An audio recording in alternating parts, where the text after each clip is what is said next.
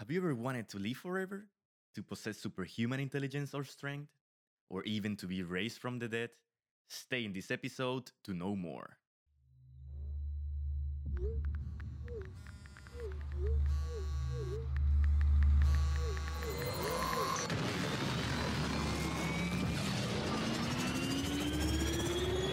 Your body is not who you are. No modas, alguien me copia. Por favor, alguien responda. No sé qué pasó ni si llegué al lugar de destino, solo veo fuego alrededor de mí.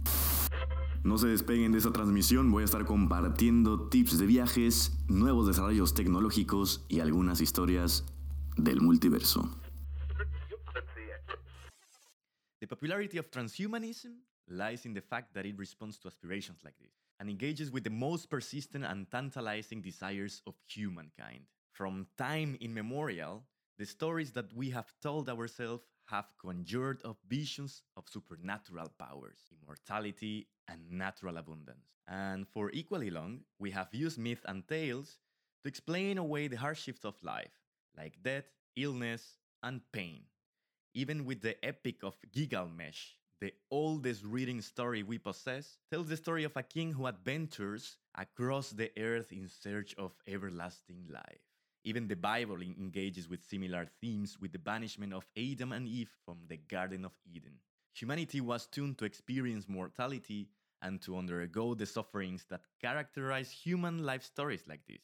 And naturally, our will to end suffering is as old as humanity itself. With the decline of faith and the growth of science, the myths have been transformed into a whole universe of emerging technologies. We can now begin to plan our quest for immortality. Transhumanists believe that we can halt aging. We can use technology to improve our minds and bodies, and ultimately that we can literally unite our physical bodies with ever advancing technology, such as uploading our minds to the cloud and also approach cyborgism in the process.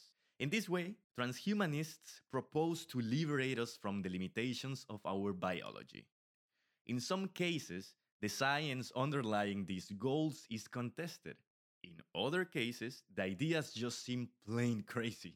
Many people with the desire to live indefinitely had pinned their hopes to the Alcor Life Extension Foundation. This foundation offers their customers a significant discount if they opt to have their heads cut off. That's because Alcor specializes in cryonic suspension, the long-term preservation of bodies after death, and it is far easier to store your disembodied head than your entire cadaver. According to Max Moore, which by the way is an invented name, there is a brief window between clinical death and the actual breakdown of the body, and it is during this gap before the process of decay sets that this company intervenes. Then they take your body to the Arizona desert where some preparatory surgery takes place. This operation involves drilling holes into your skull so that your brain can be inspected, as well as the replacement of your blood with a cryoprotectant preservative liquid. You can be stored indefinitely in liquid nitrogen. This means that if scientists of the future ever learn how to revive corpses, you'll be well preserved and ready to be brought back into life immediately. This technology might one day allow us to scan brains in order to extract their mental data on a computer. However, this process, according to Michael Hendricks, a neurobiologist at McGill University, has set belief in reanimation and mind simulation is a false hope. The process that Alcor imagines scientists are simply beyond the promise of technology. Hendricks even argues that we should be angry with people who profit from cryonic suspension. And I actually agree with him. I get mad when people try to make profit with false promises. Like, who likes to be cheated?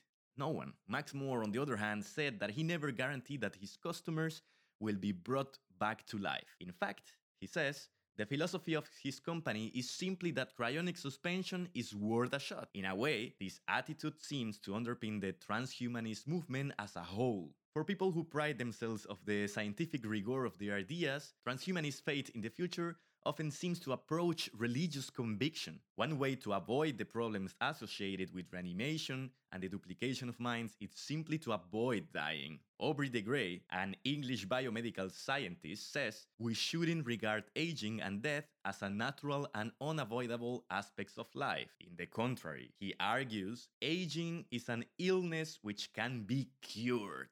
Longevity escape velocity is a theory that suggests that our medical treatments will eventually allow life expectancy to increase by more than a year every year. In other words, longevity escape velocity predicts a world in which the growth of life expectancies outspaces our actual aging, prolonging life indefinitely. As de Grey puts it, this would allow us to remain one step ahead of the problem of growing old. Transhumanists say that today we are addressing secondary issues like Alzheimer's, diabetes, and cancer, but they say that we should tackle the root cause of these diseases, which is aging itself. In a nutshell, transhumanists and cyborgs specifically see humans as breakable creatures prone to fail and to make mistakes, so we should use technology to avoid those mistakes. And now, probably you are wondering why I call myself a cyborg. Well, I have a different approach to these theories. It all started with the Mayan culture. When I was studying the 5th grade of elementary school,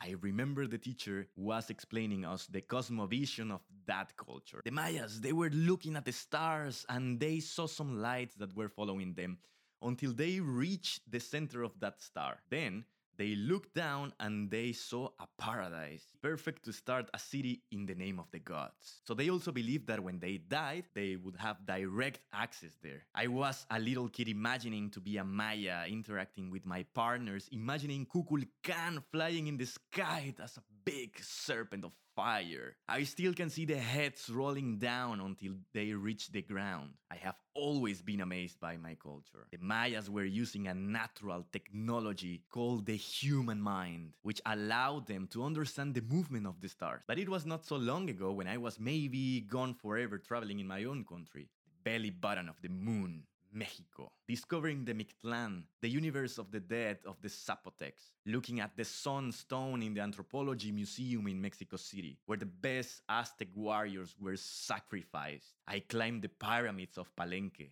where exactly the same heads were still rolling down. Why and how we were so proud to die? What did the shamans see? What did they hear? When I reached the desert of San Luis Potosí, right in the heart of Mexico, I had the opportunity to interact with a Huichol family, a community of nomads, wandering for 40 days just to reunite themselves with the grandfather spirit. One cold night in the desert, we went to collect the sacred medicine called Peyotl, to finally find the key to open the doors of perception, in Huxley's words. We were standing there, 5 humans from all over the world, trying to survive the night together. The shaman gave us his blessing and he started to play the drums. Boom, boom, boom, boom. Can you hear the drums? Are you feeling the drums? Why are there drums everywhere, in every culture of the planet? Why is that same heartbeat that exists in different states of transformation? The shaman continued and we knelt there. He called the spirit of our ancestors, and as his drum beat started to be faster, I lost myself in the heartbeat of this drum. I had to lose my ego, an ego-lost moment. All of a sudden, I climaxed in an explosion of movement of fire. I howled like a wolf. I fell to the ground. We were no longer human. I twitched like a bird. I was an eagle flying to the big and shiny anemone. Once I reached the sky, I looked down and I saw the fire. I saw ourselves reunited there. Suddenly the clouds started to shine. In that moment, I discovered we are just part of everything, of every single particle. We don't die. We just transcend into another state of energy. I brought you to this moment of transcendence because at this moment in time, we collectively must transform this into reality. We must listen to our soul. In that moment of transformation where we lose our egos and we create the next humanity. Thank you very much, mis queridos nomadic cyborgs. This is my first episode in English, and I felt really, really inspired to tell you this story, and I want to do more. So if you like it, if you reach the end of this episode, please let me know. Send me a DM on Instagram. I am TravelHund. TravelHund on TikTok, TravelHund on Twitter, TravelHund everywhere. I am currently working full-time again in this personal project, in this personal mission to create a nomadic community. The plan is that here in Amsterdam, we will bring people together in order to learn how to do podcasts, how to do a blog, how to do content creation, how to do photography, to learn and to inspire others to also be reunited. The mission is to unify the world. And that's also the reason why I will keep Spanish, English, and now Dutch as main languages of TravelHund. Thank you very much, and I send you all my good vibes to you. Have a beautiful week.